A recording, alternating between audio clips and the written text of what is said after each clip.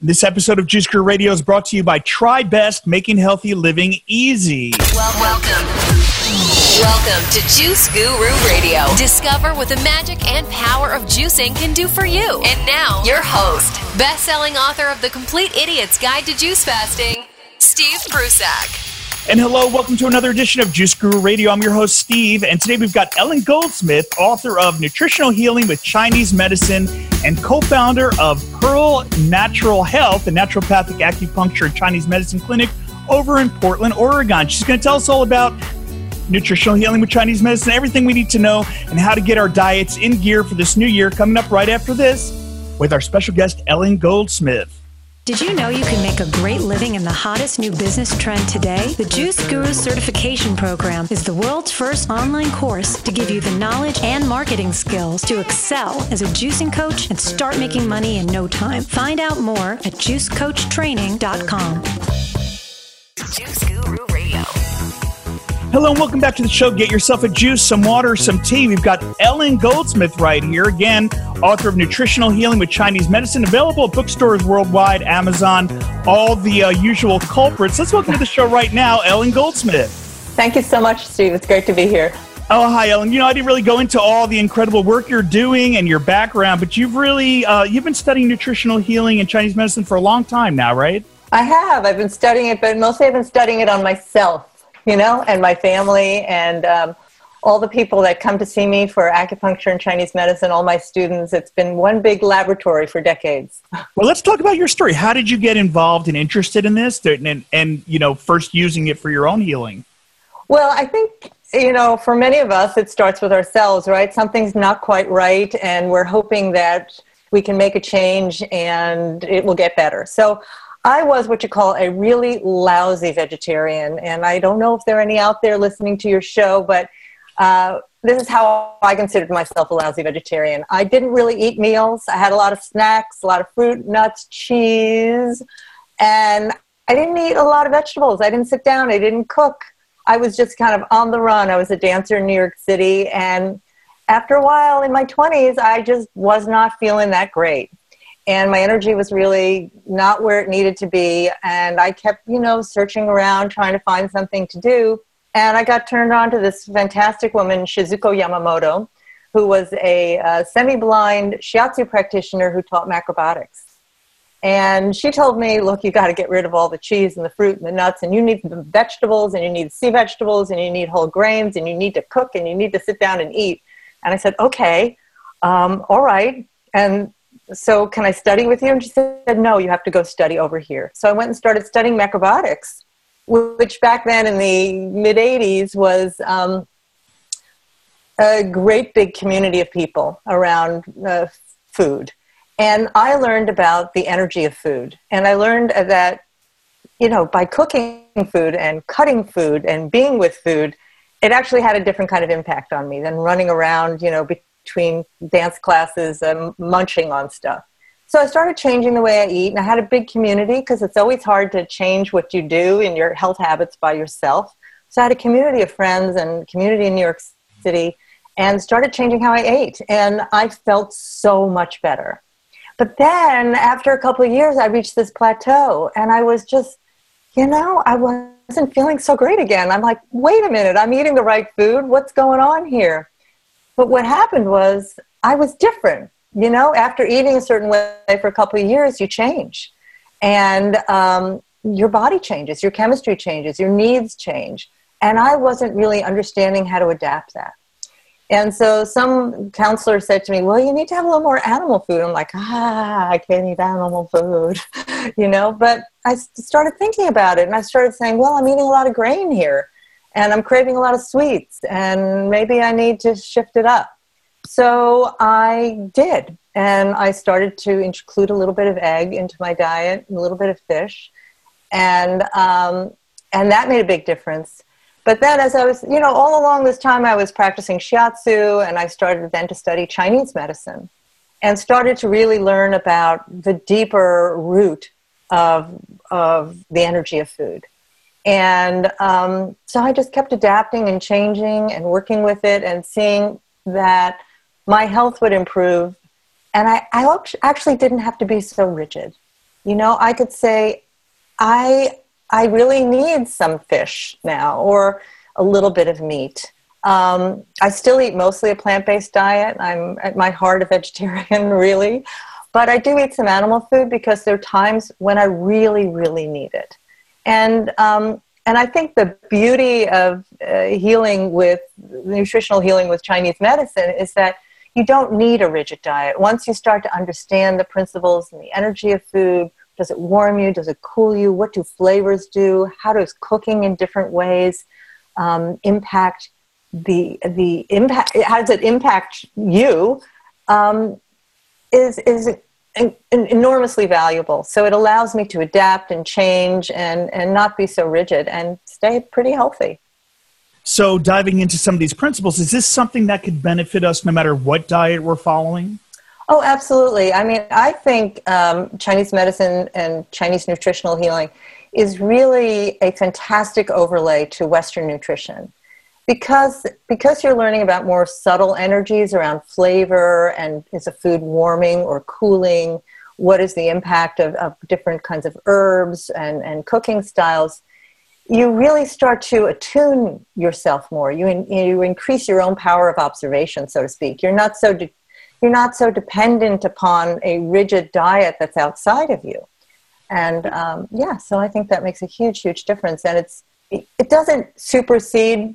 You don't have to do one or the other. I mean, we are Westerners, but we all live in nature. We all live in different seasons. We all grow and develop in different ways. So, we can adapt and we can put the two together. And I think that's why I always say, the East can meet the West in the kitchen. And actually, it's also applicable across all cultures, because if you go way, way, way back into traditional cultures, you'll see that most every traditional culture has a tradition around food and as medicine. And even if you look at the trajectory of the Silk Road from China, moving west, through the Caucasus into Iran, even up into southern Spain, you can see remnants of Chinese medicine adapted through other cultures. So that's what's also beautiful about it. It's not just the Chinese. It's that the wisdom they had, and they developed, they codified it, they wrote it down, and it's still there and accessible to people. Well, what are some of the benefits? And we're going to hear about some of the principles. What are some of the benefits of learning what you're about to share with us, and what we can learn once we pick up a copy of your new book, Nutritional Healing with Chinese Medicine? What are some of the benefits we can expect? Well, I think that if you really start with yourself and start to tune into your own energy, your own body temperature. Do you run cold? Do you run hot? What is the trajectory of your energy during the day? Do you get tired after eating? What stage of life are you in? Are you in puberty? Are you going to have a baby? Are you perimenopausal? Are you a peak athlete, etc.? You start to see that you can adapt your diet to meet your own needs. So the benefits are it's very adaptable. There's no one size fits. It's not a one size fits all, So I think the benefit is that you really can tune into your own needs. And I think what I really attempted to do in the book, especially in my condiment section, was, a lot of moms say to me, well, do I have to cook like 4 different meals from everybody in my family because everybody has different needs? And I say, no, you can cook one meal and you can create a lot of little dishes on the table. And then you can have these beautiful condiments so people can adapt them to meet their own needs and their own taste preferences. So how does Chinese dietary therapy differ from Western diet recommendations? Well, there's an overlap. Let me talk about that first, and then I can differentiate. I mean, the overlap is they both deal with, a healthy diet is whole, unrefined foods. A healthy diet is nourishing. A healthy diet will be used in different conditions. You can adapt it to different conditions. In Western nutrition, there's a diet for high cholesterol and diabetes and obesity, etc. But where it differs is where Western nutrition is about micro and macronutrients, and it's based on research. Chinese medicine is based on the food as a whole thing. And it's based on, does the food warm or cool you? It's based on the therapeutic action of flavors. It's based on balancing what we call yin and yang in the body. And another element is that it is adaptable through seasons. So we really look at eating across the seasons. And those are, and it's not evidence-based, meaning that it changes from year to year. We see a lot of, food trends, right? Why are there trends in food? Foods have always been beneficial for human beings. I mean, I think as cultures meld and we have accessibility to, we have access to new foods like turmeric. In the West, turmeric hasn't been a big thing, but now it's becoming a trend, because it's an incredibly beneficial herb in terms of inflammation, pain, and antioxidants, etc. So I think there's an overlap, but, there's an enduring element, I think, to Chinese nutrition that goes mostly through seasons and works with those things, like I said, flavor and thermal nature, et cetera. And so that has a direct influence on our health by eating seasonally? Yes, absolutely. I mean, I think we in the West, of course, if we live in places like Redondo Beach or Portland or many cities throughout the U.S., we have access to farmers markets. And so we get to see what foods are growing seasonally, and we get to eat those foods. And the fresh foods have more nutrients. Why? Because they were just picked, and they were just harvested. And we say in Chinese medicine that when we eat food, we're eating something called qi. We're nourishing ourselves. So we don't want something that's coming from 3,000 to 4,000 miles away where it's kind of sleepy and it's kind of lost its verve. We want foods that have a lot of vitality in them. Okay, so now I got off on my track here. So seasonably. But the thing about eating seasonally in Chinese medicine is that you're not only eating those local foods, but you're adapting and eating certain kinds of flavors and thermal natures, and you're cooking in a certain way to help you participate in the season fully. It's crazy in winter to be having like cold smoothies and raw salads all the time. It's cold out here, and even in California, it's probably a little cooler than usual, right? So you want to have foods that are more warming and that help you kind of store a little bit.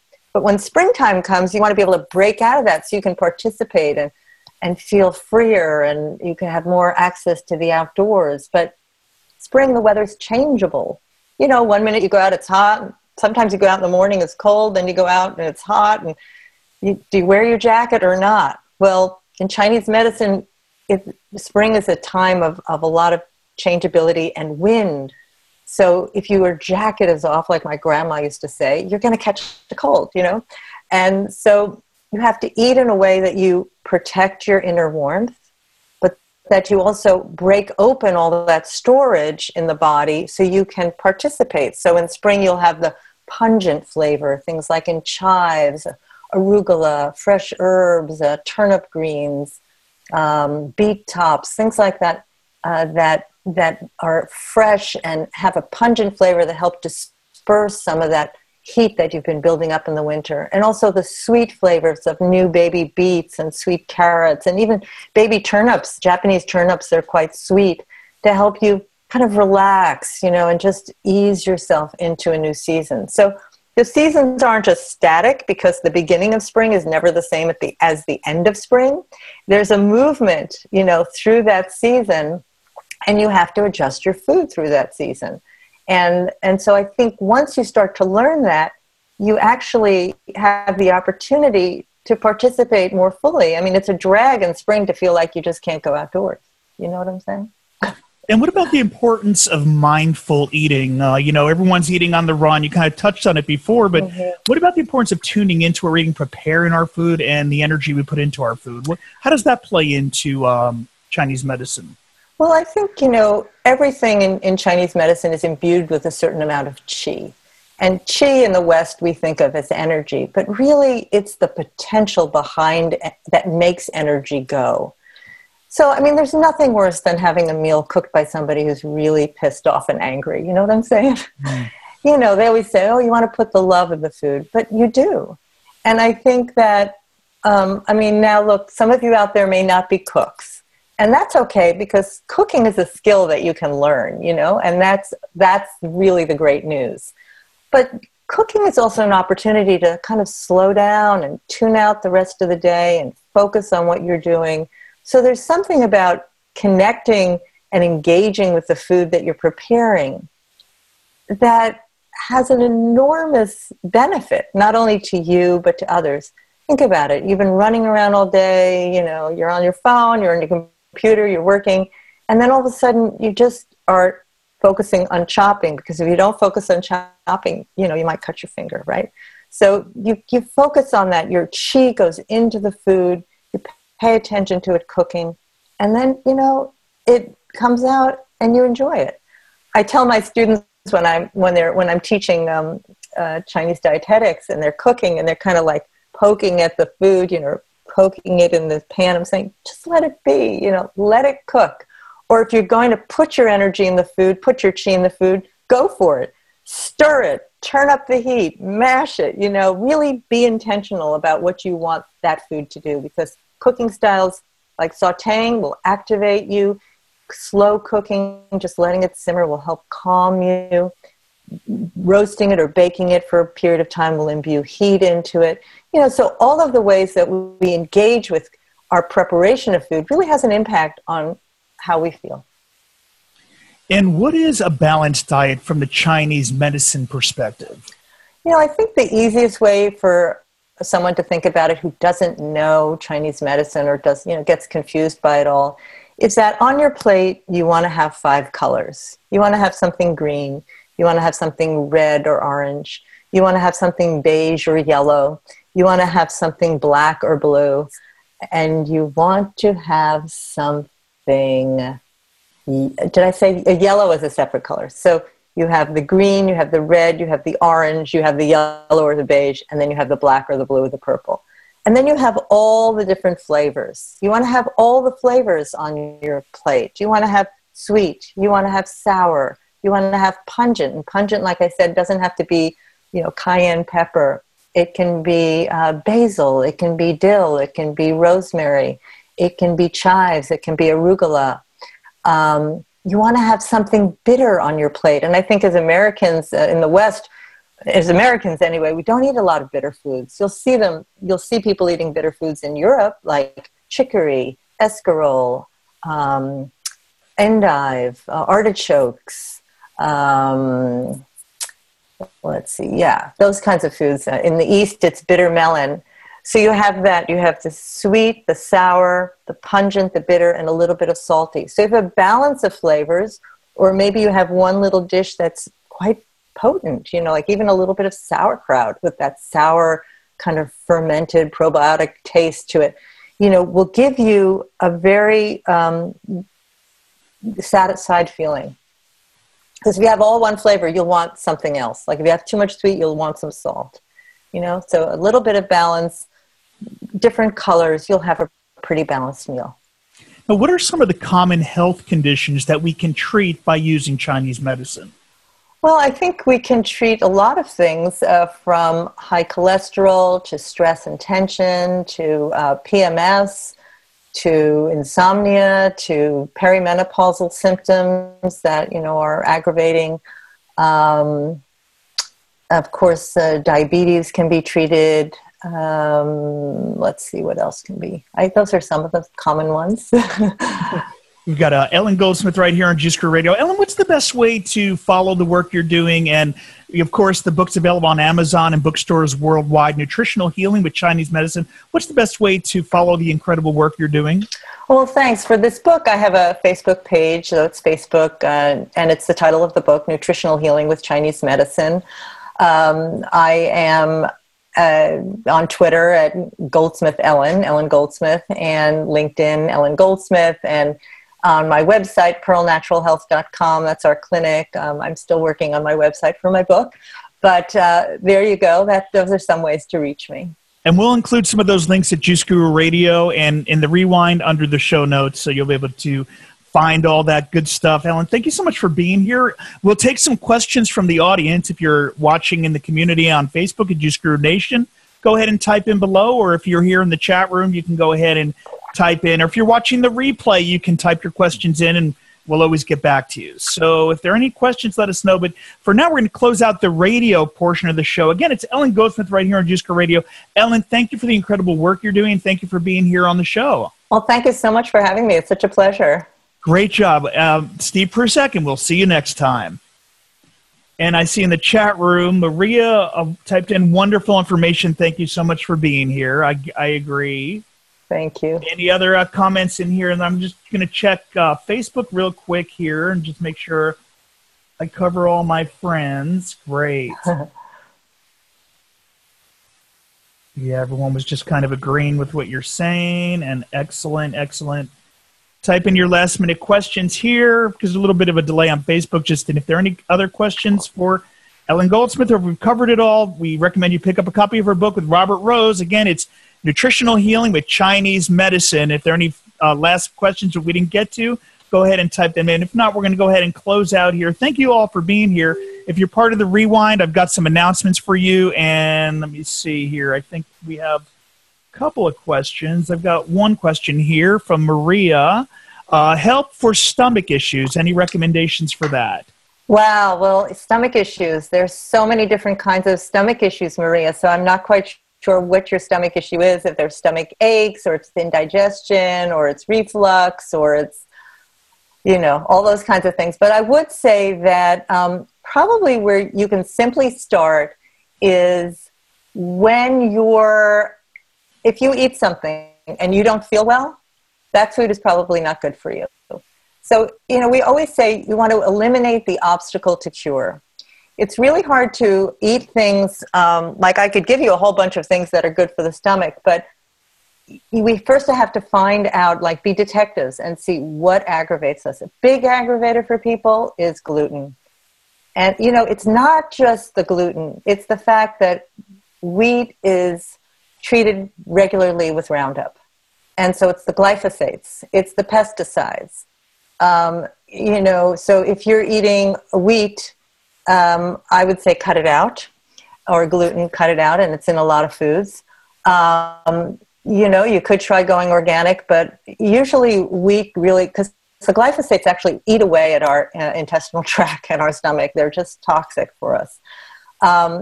So another big aggravator for people is dairy. And another big aggravator are spicy foods. So if you're a person who just says, I can't live without my spicy foods, I'd say cut those spicy foods out. Your life will be different. But in terms of what you can do is you want to eat really, really simple foods. In my book, I have a lot of what we call congis. These are rice soups. They're gluten-free, of course, because rice is not gluten. But it's rice. It's one cup of rice with about 12 to 16 cups of water. And what we put into these congis are different kinds of foods. So a really good food for the stomach is winter squash or carrots. It's almost in carrots, it's the law of signature. The carrot grows into the ground. And carrots known for actually treating what's called rebellious stomach chi. That's when you feel nauseous or you have reflux, etc. It helps do what the stomach wants to do, which is to move the food downward. So winter squash is good for that. Carrots are good for that. Soups are good for that. Really nice broths, easy things. If you're having stomach issues, your stomach probably needs some kind of rest. But Maria, I'd really encourage you to see a naturopathic physician or an acupuncturist and really get to the root cause of what your problem is so that you can address it really specifically and get some help. And we had a question here from Inge. She wanted to know ideas for treating diabetes. So diabetes, of course, there are two kinds. There's diabetes type 1, which is really from, usually children get it. Sometimes adults get it, and it's the result of a virus sometimes. And that's a really different kind of issue than diabetes type 2, which comes from a poor diet, a lot of refined foods, fats, sugars, etc. But they both benefit, again, from eliminating those obstacles to cure, which is getting rid of those sugars and refined flours. I hate to say it, but even in the, quote, healthy food kind of section of the store, it can be some junk, you know. The best thing you want to do is just, I hate to say it again, make your own food and learn how to cook. There are a lot of resources out there, and, you know, take a community class, you know, get some friends together, and, you know, there's tons of stuff on the web that you can do, and I hope to be contributing to that too sometime soon. One food that they have found is enormously beneficial for diabetes, and again, you don't want to treat diabetes only with diet. You want to have supervision for it because it's a very serious disease, which is something called bitter melon. And it kind of looks like a knobby kind of cucumber. It's mostly traditionally eaten in Asian countries, but you can grow it here. Actually, my friend's mother grows it. And it's a truly bitter food, and it's been done a ton of research. If you go online and look at Momordica.com, you will see a tremendous amount of research done on the therapeutic use of bitter melon in the treatment of diabetes. So I hope those are some tips for you. Awesome. And thank yous coming in all around. Thank you again. And thank you for being here, Ellen. Thank you for the great work, and thank you for being on the show. We'll send you a link when we go live on iHeartRadio. Thank you for being here. Thank you. It's just a pleasure. Thanks for the work you do. Much appreciated. Okay. Thank you for listening to Juice Guru Radio. Find out more about us at juiceguru.com. Until next time, get your juice on.